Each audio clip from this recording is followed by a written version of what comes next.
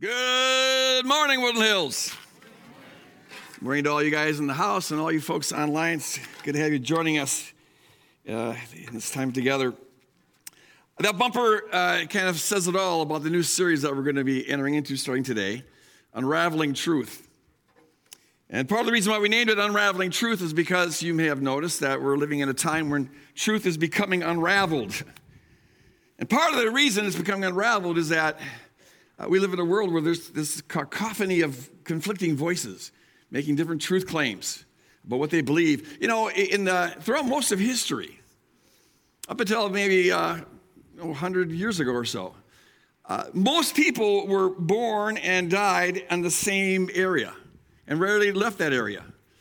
And you can go most of your life, if you're living, depending on where you're living, your location, but for most people, you go most of your life and never have to really engage with people who believe things different than you. And so it's really easy to be a Christian when everyone around you is Christian and you never encounter non-Christians. But the world has shrunk, hasn't it, significantly. And now the internet has shrunk even more. And so now we are very aware and we engage with all the time people who have different views, different beliefs. And that raises the question, what is true? How do you know what is true?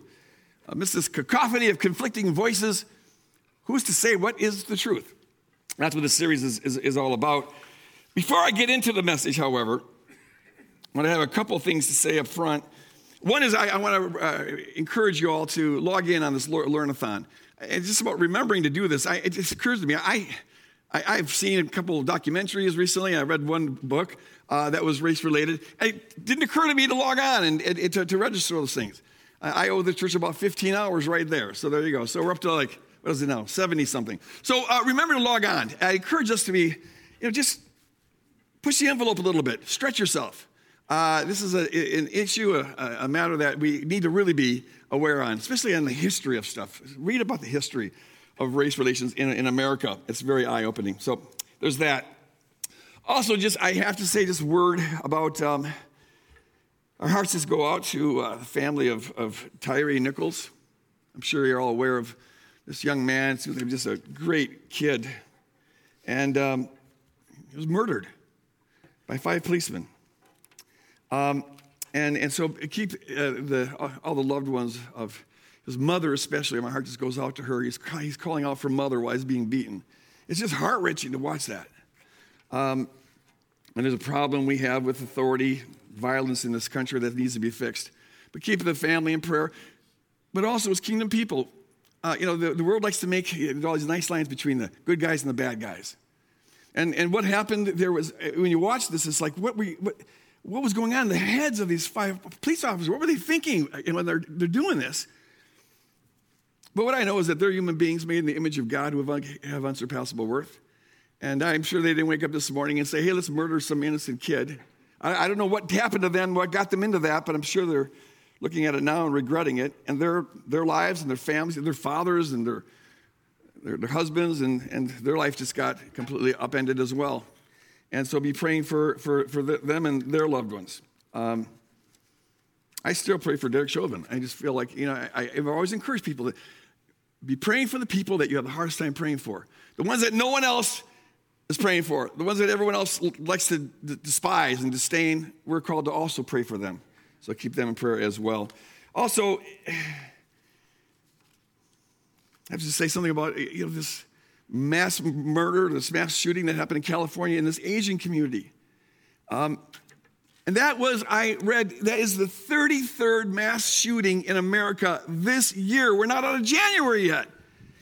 There's something so broken in this country with our addiction to this violence. And it's just, I say that just to say this, that the more violent, I'm just talking to Americans here, those who are listening from different countries, apply it as it fits. But here, our witness as a people of peace, peacemakers who are nonviolent, becomes all the more important. And so just stand by your principles and don't ever I find in myself there's a tendency to try to be less shocked by it. Like it happens so often, you get desensitized to it. It can become a new normal. And that we must never let happen. The horror must always hit us as horrific. And it's hard to keep on being horrified, but That's the state of the world that we're in. And we're called to live with an opposite witness, bearing peace. All right. So we're in a series now on unraveling truth. And the message today is going to be called Hitting Bottom, because I want to talk about what do you find when you deconstruct all your beliefs and get down to the rock bottom. What are your rock bottom convictions? And what's the foundation that you build on? I actually want to dedicate this message. I've never done this before, but I just feel like I led to do this. There's several young people that I'm speaking with about this issue, about what's true and whatever. I had a conversation yesterday with this young lady, Mackenzie. She gave me permission to give her first name. And she has had a great experience with God in her past and was raised in the church, real conservative tradition. She's always had questions and always had struggles, but her relationship with God was always solid. But now it's becoming unraveled. And she says she's on the precipice of agnosticism. It's just coming undone. And we had a great engagement on Zoom for about an hour yesterday, just before we came to the rehearsal here for the service yesterday. And about half of the topics that we're going to be talking about in this series, she brought up. And I told her, I go, it's just uncanny that it's so confirming to me that here's this young person who's articulating these really serious questions and issues and struggles that she's having. And half of it was the stuff that we're going to be covering in the series.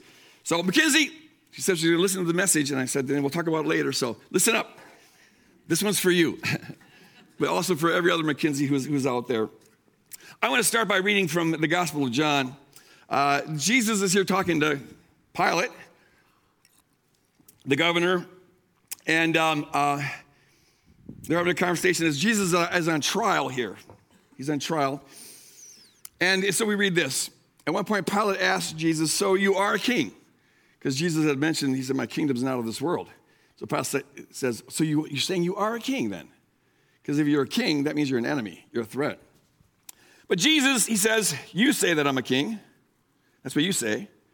But for this I was born, and for this I came into the world, to testify to the truth.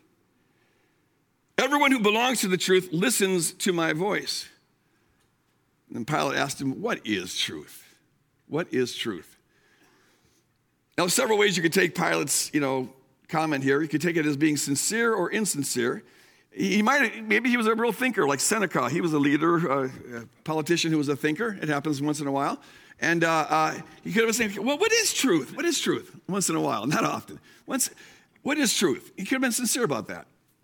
But more probably, he was doing something like this. What is truth? Who knows what truth is? You came to testify about the truth? Who's to say what truth is?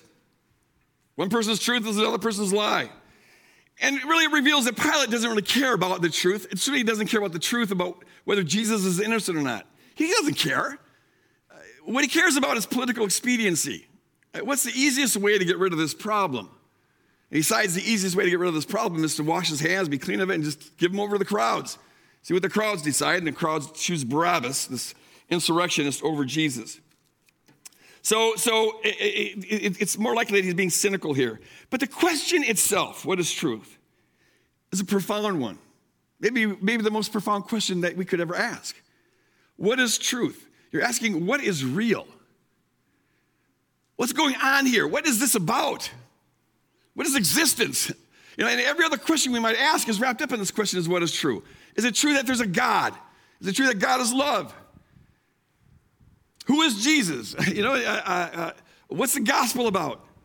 What is true? Is Satan real? Are demons real? Do we have free will? All those things. What is true? What's the real situation that we find ourselves in? All of it's covered in that question, but also the question of what's true about me. It's a personal question. Ask yourself the question, what really is true about you? To what degree is the self that I present my real self? To what degree is by the self I present, it's a social construct? To what degree is there duplicity in me? All that's encompassed by the question, what is true? You couldn't ask a more important question than that. It's also important to ask what is true with regard to our own beliefs. Things we hold precious and dear. We need to ask the question, is this truth? Are our beliefs true? Because the Christian truth claim is that this is anchored in truth.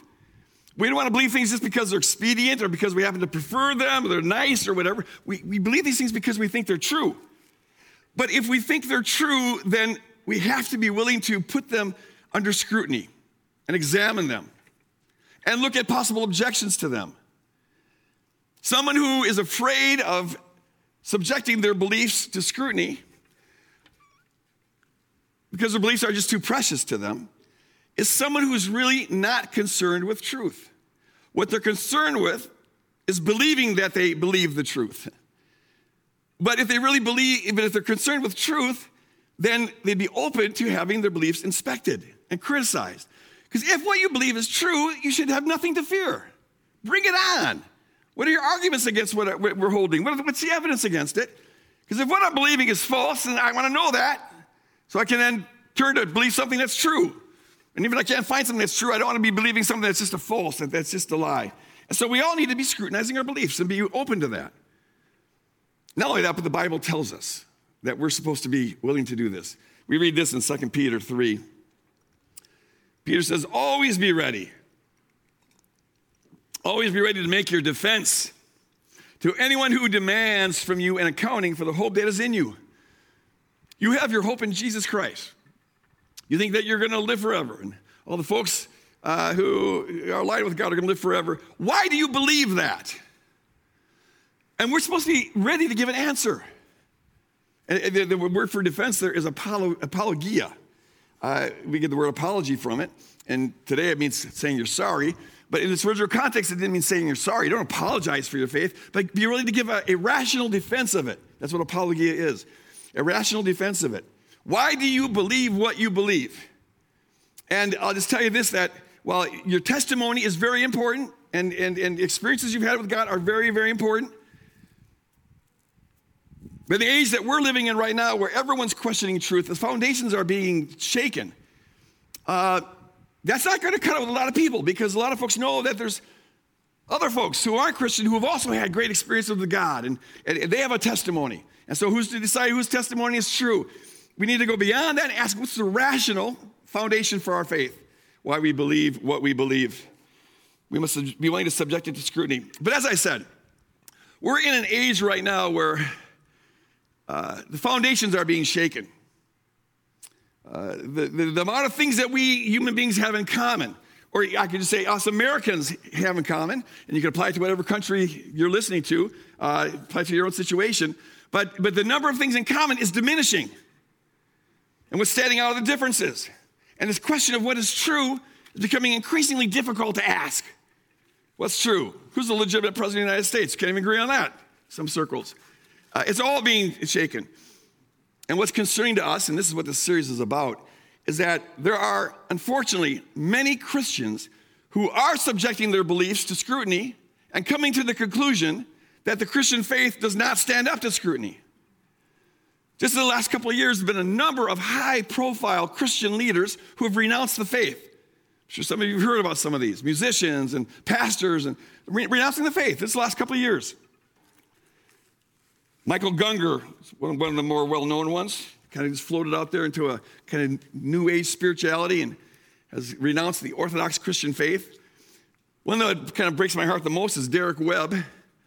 He's a singer, songwriter, performer who has, I really enjoyed his music because it's edgy. Most Christian music to me strikes me as too middle of the road, vanilla, it just doesn't have an edge to it. But some of his songs did. Kind of prophetic, in your face, confronting Christians and stuff. And twice he sent me CDs of his. And he thanked me because some of my writings inspired some of his stuff. And I was really happy about that. But 2019, he announces that he's no longer a Christian. He's lost the faith. And his last album was a tribute to being the wonder of being beyond belief. It breaks my heart. And so what we're doing in this series is asking why. Why are these people leaving the faith? And it's not just celebrities. There is right now something of a mass exodus going on. Here's a few little statistics here. Paul Eddy gave me the statistics, a recent survey showed that 2 out of 3 young people who are going to church at the age of 18, they leave church by the age of 22. 2 out of 3. That's terrible. What does that bode for the future of the church? The most recent survey showed that 47% of Americans now attend church regularly being defined as once or more a month. So the bar is rather low for regular, but only 47%. It was at 70% in 1995. So look at that decline, 70 now down to 47% in just about 25 years. The number of people who identify as Christian when asked what faith you have, in America now is at 65%. It was at 80% in 2012. So from 80%, we lost 15 percentage points in 10 years. That's huge. The number of people who identify as nones, they don't believe anything, they're nothing, is now at 25%. It was at 17% in 2009. The stats don't look good. And so what we're doing in this series is asking why. Why are people leaving? What objections do they have? What problems are they confronted? And what is our response to it? And so here's some of I'll give you a little sampling of the things that we'll be addressing in this series. A lot of folks leave church because they have a bad experience with the church. It could be a bad experience with the pastor or the congregation. Many times you hear this complaint that they find that non-Christians are more loving than the Christians they know in their church. And they're more accepting than the Christians they know in their church. And it's especially true of folks that maybe aren't neurotypical or folks who maybe aren't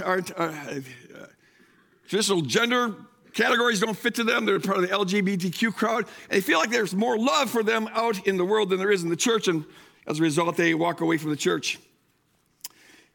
A lot of folks have been turned off in the last several years because have walked away from especially conservative Christianity, evangelical Christianity, because of its strong alignment with the right-wing politics. And one of the tragedies that happens when we too closely align our faith with our politics is that folks who hate your politics now feel justified hating your faith. Keep those things separate, all right? You got to keep them separated. Some folks, the very idea that you could know an absolute truth, for a lot of folks is becoming just implausible. With all the voices out there claiming they know what is true, they're aware that what you believe is true is going to be largely influenced by, if not determined by, where you're born and what family you're born into and what your personality is like and what time period you're born into and what does everyone around you believe and all those kind of things that are outside of your control. And so it's easy to conclude that, well, truth is relative. Depends on who you talk to and where they're from. Can't claim to know one absolute truth. That very idea, it just doesn't fit their worldview, the idea that Christianity has this truth that applies to everybody. Jesus is Lord for everybody? Well, the more relativistic you are, the less sense that makes to you. Then there are folks who have lost faith in a personal God. They may still believe in some kind of a spirit or something like that, but for a lot of folks, the problem of evil has just if God is a personal being and has a personal love for each one of us, why does he let so much terrible, terrible stuff happen? Did God love Tyree Nichols? Why didn't God protect him? And so they give up the idea of a personal God because of the evil in the world. Others have just, we're discovering, it seems like every couple of years we discover that the universe is much bigger than we thought. There's 10 times as many galaxies as we used to think there are. And we're just aware of this vastness of this incredible, mind-boggling, miraculous universe that we're in. And we're so, so, so small. And the idea that there's the creator of this whole thing who loves us, little people on this little speck of dust in this little tiny solar system in this faraway galaxy, it feels anthropocentric. It just feels like, oh, come on, it's wishful thinking. Might as well believe in Santa Claus. And so they abandon the idea that there's a personal God. For a lot of folks, the Bible's the main problem. A lot of folks are taught, as I was taught when I first became a Christian, that if the Bible's the inspired word of God, it's got to be a perfect book. God wouldn't inspire an imperfect book. If God is perfect, then if God inspires a book, the book's got to be perfect. And so the Bible's inerrant, doesn't have any errors. But it doesn't take much. It could be a book you read, it could be a class you attend, it could be a smart person you talk to. It doesn't take much to topple that belief. It took less than one semester for me at the U of M for me to lose my faith. Because I discovered these contradictions and problems in the Bible and some historical issues and whatever, and I had to conclude, well, it's not a perfect book, so it's not inspired by a perfect God, and so I lost my faith. Went through 9 miserable years, 9 miserable months, trying to find my faith again. Fortunately, I got climb my way back into it. But yeah, the Bible's a problematic book if you approach it with the assumption that it's supposed to be a perfect book. And by the way, I wrote a book on this. It's called Inspired Imperfection. I think the imperfections of the Bible are part of its inspiration, but that's a different sermon. A lot of folks have walked away from the faith because they're convinced that Christianity is incompatible with science. For a lot of folks, the issue here is evolution. They can't reconcile evolution with Genesis 1 and 2, so they give up on the faith. Folks draw other implications from science that they think are contrary to Christianity. I've been in dialogue with a guy who was a Christian as a young guy, and he walked away from the faith because he became a neuroscientist. And he's convinced that science proves that everything is determined. So there's no such thing as free will, and if there's no such thing as free will, there's no such thing as moral responsibility. And since the Bible assumes that human beings are responsible for their actions, the Bible is false, and the Christianity that's based on the Bible is also false. So science is a problem for a lot of folks. A lot of folks really struggle with the idea of salvation and the idea that there's a final judgment. Especially the idea that, and this is taught in a lot of Christian circles, that Christians are the only ones who are going to go to heaven. Unless you consciously confess Jesus Christ as your Lord and Savior, well, then you're going to go to hell. And for a lot of these folks, hell is eternal suffering. And that just is increasingly implausible to people today. It's the idea that especially a God of love would send people to hell because they don't believe in Jesus and they never had a chance to hear about him, or the person who witnessed to them had bad breath and that turned them off to it, or whatever the issue was. It's a contingency. It's something outside of your control. And the idea that God would send anyone to hell for eternity is itself problematic, but to do it on a chance thing like that, well, it's just repugnant. Increasingly, the folks who have any kind of moral sensitivity, that seems like a repugnant thing. And think about the idea of unending torment. Would God allow any sentient being to suffer forever and ever for no point other than to see them suffer? I can totally understand why someone would walk away from that.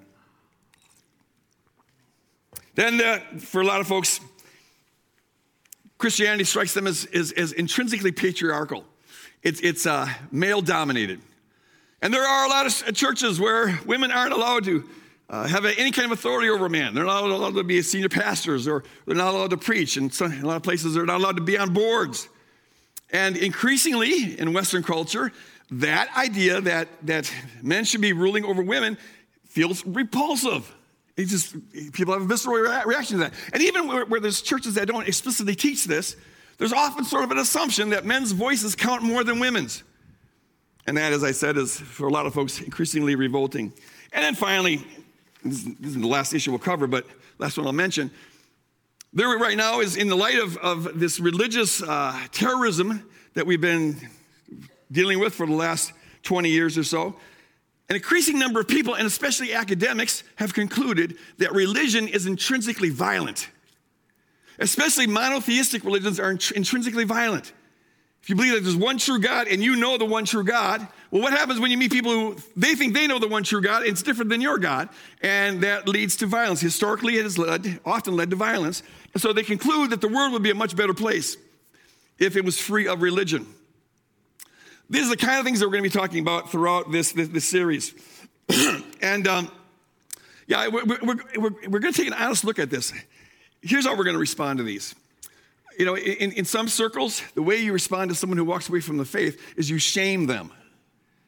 This is kind of how it worked in the first church I was saved in, this Pentecostal church. The assumption was that we know the truth, the whole truth, and nothing but the truth, this little group of Pentecostals that I was part of. And if anyone questions it, anyone doubts it, it's because they've got sin in their life. They're trying to run away from sin. Because it was so obvious that we're right that no one could disagree with this if they honestly looked at it. No one could disagree with this. So if they disagree, it's because they have some sin in their life. So when I was at the U of M, this first semester, losing my faith, and I took this class on the Bible as literature, and we're looking at the Bible as, just literature, and I'm discovering that this is the time where I discovered all these problems in the Bible. So I went to my pastor, who I regard as being a real smart man, and I looked up to him, and I brought him this chart. Behold my chart. This is a diagram of synoptic relationships. Don't worry about the details of it. You don't have to, you just get the basic idea. Here's the thing. It compares Matthew, Luke, and Mark. And all these lines here, these lines are lines that I drew to show where there's differences. I spent 3 days without any sleep OCDing on this chart here because so much was at stake. And I don't know if you can see these circles here, but these circles are all the areas where I could not find a good explanation to account for the differences. These are the contradictions. These circles, it's where the lines crisscross. Things happen out of order and things like that. I'll tell you, this bothers me zero today. I have no problems at all. But back then, my faith was on the line because the Bible's supposed to be inerrant. So I went to the pastor's house. He had me over, and I laid this on the table, and I went through it. What about this? He started pointing to this, all these things. And I said, we can't just be ostriches who bury our head in the sand and pretend like this isn't there. We've got to be honestly deal with this. And he says, oh, yes, we can't bury our heads in the sand. But then he says, well, Greg, I have a more fundamental question to ask you. Have you been inappropriate with young women lately? I went, what? He goes, well, in my experience, if anyone questions the word of God, it's because they're running from God. What are you running from, Greg? I was like, can we deal with the problem? And what do you mean by lately? I mean, define that. No, I'd actually been a good boy for 9 months since I became a Christian. But here, can we just deal with the issue? But the assumption is that there's something else going on. Even if you put the evidence right in front of them, well, what's really going on? Because that makes you feel good. If you can dismiss everybody as just being sinners, you never have to deal with their issues. And there are groups out there that treat these folks who walk away from the faith like that. Maybe not that explicitly, but you can find websites where they're calling these people, they went out from among us because they never were part of us. There's some sin in their life. They weren't willing to pay the price for following the one true God. They're backsliders. They've been seduced by the spirit of the time and so on and so on. That's not going to be our approach. I don't know any of these folks who have walked away. I don't even know Derek Webb. I know of him, but I don't know him personally. So I can't judge them. I don't know what's going on in their heart and their mind. Leave that to God. And the other thing is that a lot of their complaints, a lot of their objections are perfectly legitimate. So what we want to do is to look at their cases, look at their arguments, the problems that they point out, and not look at them in a straw man kind of way so we can tear them down to feel good about ourselves, but let's look at them honestly in their strongest light. Where do they challenge us? What can we learn from this? We've obviously got a serious leak in this ship, and we got to plug it. This is max exodus. So we want to learn from this. This is going to be a dialogical thing as we go throughout this series. Take an honest look at this. Now, as I present these, and we'll have other speakers as well, we present these problems. If you haven't confronted these before, it might kind of rock your faith. You might find yourself being challenged. Maybe some are already being challenged, like, the Bible's not inerrant? Did Greg just say that? Evolution is true? So this could rattle some cages. So the team that I work with to put together sermons thought it would be good at the very beginning, 11, 10, 15, in the next 18 minutes for me to share the foundation of my faith.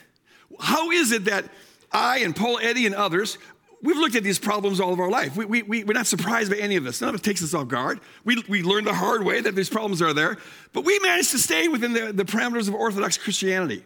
How is it that we're able to stay Christian, being fully aware of all these problems, where others, when they face these problems, float out in outer space, either into atheism or to New Age spirituality or whatever? What is the foundation? I have 3 times in my life deconstructed my faith completely. Last one being 2004 when I took this 3 weeks sabbatical, 3 month sabbatical. And I just had to say, what do I really believe? What is true? And you dismantle everything, and when you hit rock bottom, what do you find? So this message is called Hitting Bottom. And this is the most fundamental foundation for my faith. Now, I'm going to share it in a very, very, very succinct way. And if it fits with you, fine. If you've got a different way of grounding your faith, that's fine too, as long as it's rationally grounded. Be prepared to give a defense for the hope that is within you. be thinking about this, whether you follow my train of thought or not, have a foundation. So I'm going to share this now. And there's 4 layers. When I hit bottom, there's 4 things that I find. The first one, and it's the most fundamental one, is this. I'm convinced at the core of my being that life has a point. Life has a purpose, and that purpose has something to do with love. I actually think that all healthy people would intuit this if their head allowed them to, if they weren't scrambled up. We sense that there's got to be a point to this thing, and it has something to do with love. Now, I could be wrong about that. Maybe there is no point to this life. Maybe this life reality is one big cosmic burp. The Big Bang happened, and now here we are. For all eternity, there's this super condensed little speck of dust. All the matter of the universe, all the energy was condensed in the size of a pinhead, or maybe it was a dime. People argue about that. But then at some point, it exploded. And if you ask what changed to make it explode when it didn't explode before, the answer is you can't ask that question because we're talking about a singularity, which simply means we have no clue. And it exploded, and no rhyme or reason. There's no mind behind this. There's no purpose, no intentionality. Everything is simply a chemical reaction, a cosmic burp. And so love is simply a cosmic burp. It's a chemical reaction. And if it feels to us like it's so meaningful, like this is the meaning of life, well, that's just because we evolved to feel that way. It must have some evolutionary advantage, but there's nothing real to it. That's possible. But it's a hard sell. For me, it's just a very unsatisfying intellectual explanation for things. But here's something else I couldn't ever quite get my mind around, even when I tried to be an atheist after having lost my faith because of all this stuff. How is it that if we're just products of this chemical reaction, this cosmic burp with no point, no reason, no morality, no value, no anything, just chemical reactions, how is it that this burp evolved beings like me who long for something that doesn't exist? I mean, people long for love. People, they long for their life to have a purpose, and that purpose is about love. People commit suicide because they think life has no purpose or because they think there's no love. How is it that we long for something that doesn't exist?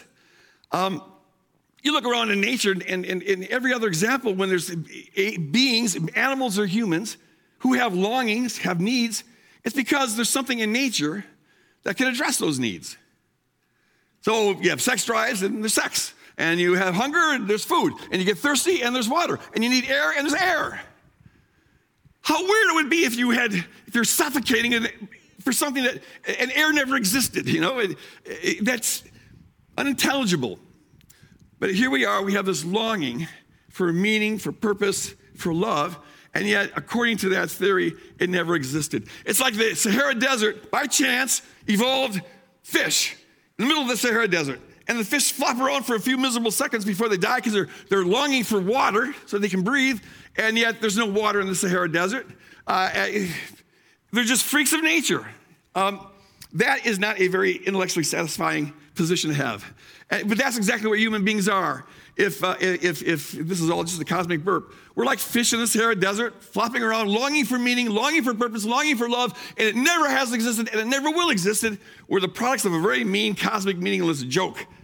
I can't prove that life has a purpose and that purpose is love, but I'm confident enough to say I'm going to live like this. I'm going to live on the assumption that life does have a point and that purpose is love, because I think it's more reasonable to live like that than it is to live as though there was no point and that love was not real. So point number 1 is, I think love is real. It's a purpose for everything. But then comes my second layer. And I'm giving you here a real super condensed snapshot of all this. It's this: if life has a purpose, and the purpose is love, well then there's got to be a purposer, and there's got to be a lover. If life has a purpose and the purpose is love, then there's got to be a being who's intentional, and this being is intending love, which then brings you to basically a conception of God. I think ultimate reality has got to be a personal reality, because love can't just be a chemical reaction. It's a personal interaction thing. And so if God is love and love is the purpose for everything, then God's got to be an intentional being. He created us on purpose. There's a point to it all. Now, I've got a lot of other good arguments for believing in God. The ontological argument, the cosmological argument, the design argument, the teleological argument. A lot of good arguments. But we're talking about what's rock bottom here. Most fundamentally is that for love to be the point of everything, there's got to be a cosmic lover. So I believe God is love. And that leads me to my third layer. and this is the all-important one. Well, they're all important, but this one's particularly important. It's about Jesus. Here's the thing. If God is intentional and God is a lover, and so that means we're here on purpose, God intended us, it makes sense then to ask the question, well, what does God want from us? Has God ever communicated with us? If God's a personal being, if I as a personal being were to create personal beings and put them on a planet, I would interact with them. I'd communicate with them. So has God communicated with us?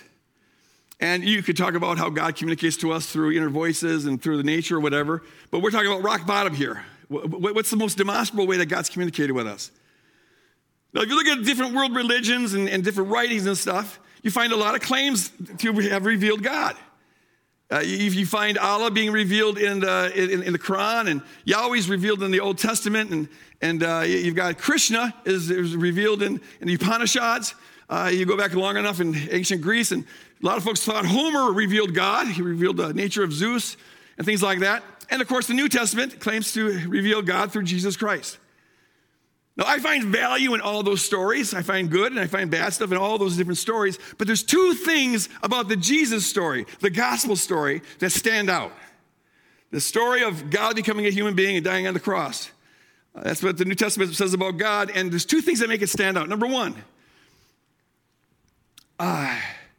I contend that if you understand the gospel story on its own terms, you realize that it is the greatest love story that could ever be told.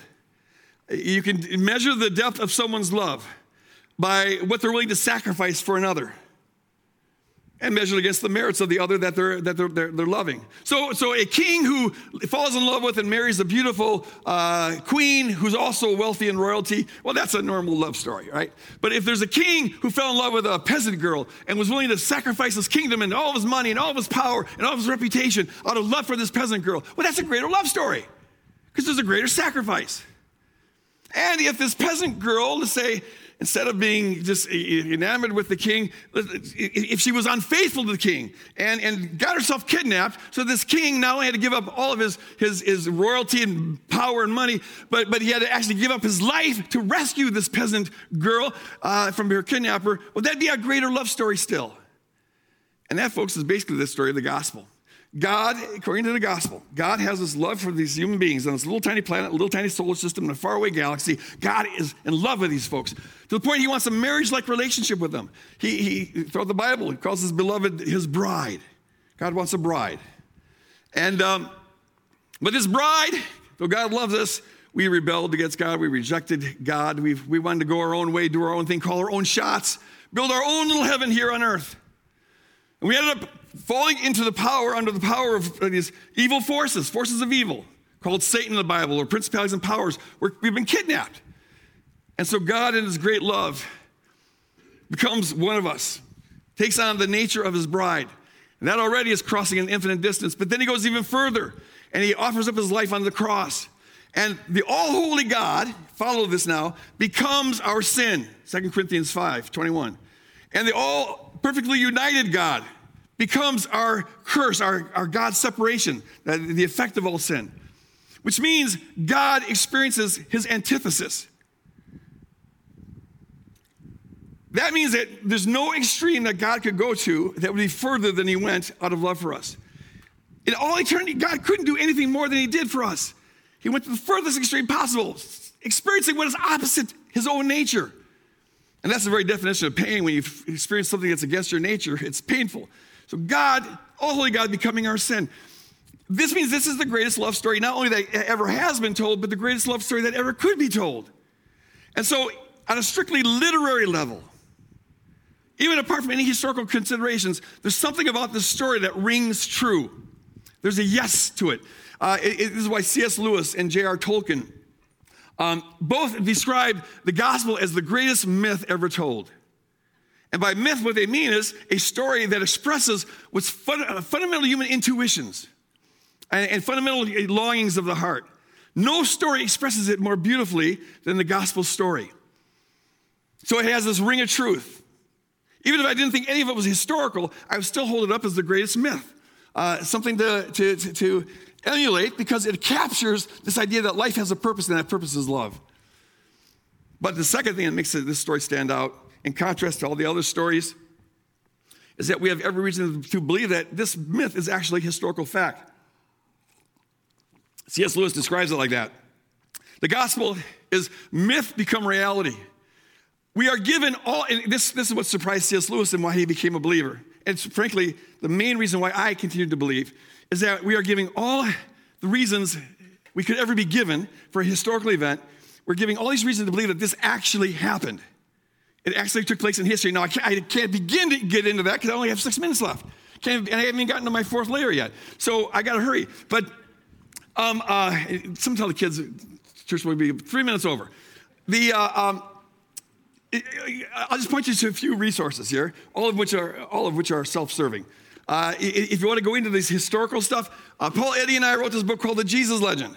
And we take on every scholarly theory out there that claims that the Gospels are substantially or entirely legendary, and I think we do a pretty good job of dismantling that.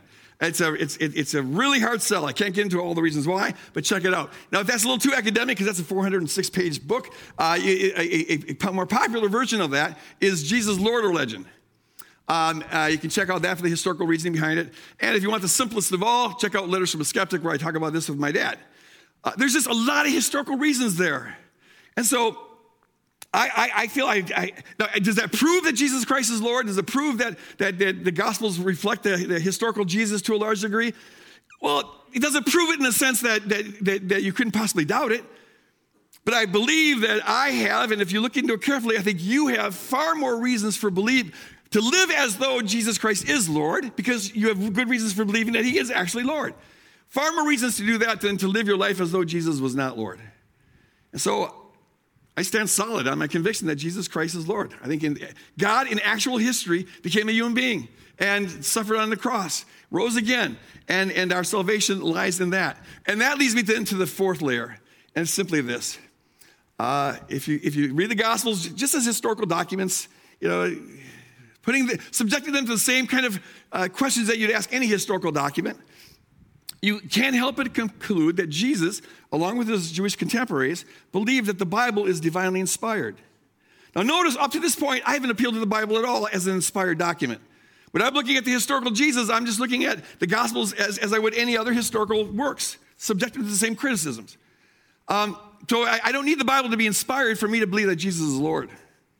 I believe the Bible is inspired because I already believe Jesus is Lord, and I believe Jesus is Lord on the basis of history, strict history.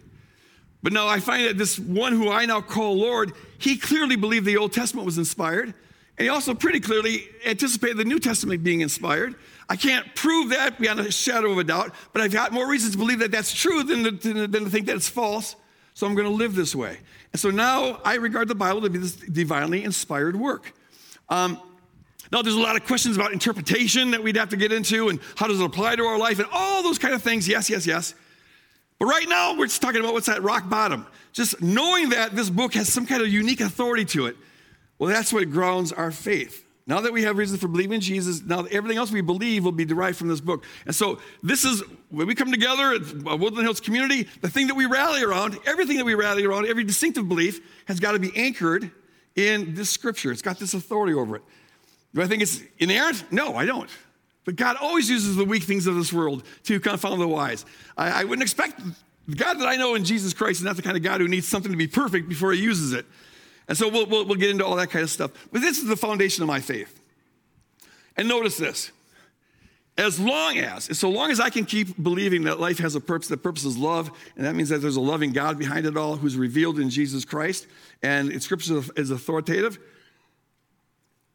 as long as I keep believing, as long as I have reason to believe that's true, it doesn't matter what else is going on. A church can be really nasty to me. Christians can be hypocritical. You can have people falling by the wayside. Present whatever problems you want about the Bible. Present whatever problems you want about science or whatever. It doesn't touch the foundation of my faith. Now, if there's historical arguments against the historical Jesus, that could damage my faith, but bring it on. I'm not afraid of that. I've looked over that, and if what I'm believing is true, I shouldn't be afraid of any kind of scrutiny. But all these other problems then become they're still important. We got to talk about it because a lot of people are losing their faith over it. But I don't want anyone in this series who's a Christian now losing their faith over this series. Know why you believe what you believe. Be grounded in that. Be prepared to give an answer for the faith that is within you. Hallelujah. And I can't believe I just got through this material in 18 minutes. Rob, can you believe that? The key to preaching more briefly is to ignore your notes. Because then you got to just kind of shave it down to the middle.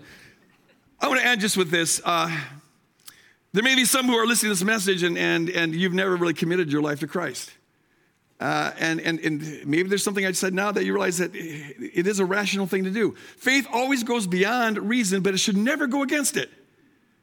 There's paradoxes and mysteries, of course, but don't put your head in the sand when we confront stuff like this. We got to deal with this kind of stuff because we want to believe what's true. So it may be that you've never committed your life to Christ, and I just want to explain to you how to do that.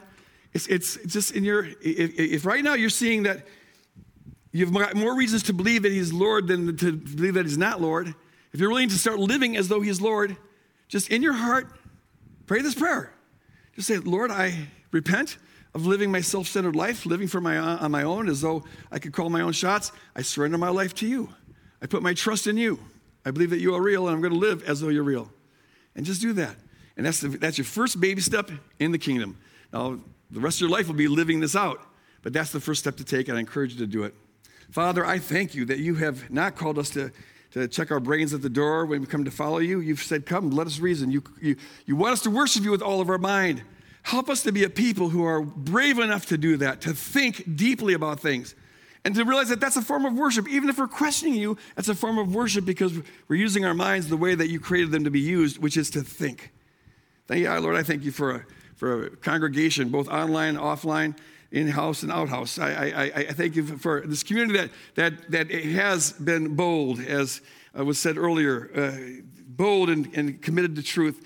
Guide us and lead us as we struggle with these issues throughout this upcoming series, and especially, Lord, for folks who are on the fence or maybe who are thinking about leaving or who have already left. I pray, Lord, that you use this series to bring them in, to realize that the objections they thought were insurmountable are not insurmountable. Now, Lord, as we leave this place to love you, to love other people, to take care of the earth and the animal kingdom, be with us, guide us, use us to be light in this world in Jesus' name. Amen. All God's people said. Amen, amen. Don't forget, we've got prayer up here. Thank you. We've got prayer up here if you need some prayer, online prayer if you need prayer there. We've got the Musecast on Tuesdays, and we got gathering groups, and you want to check out those gathering groups because they are rocking. God bless you guys. Go out and love on the world.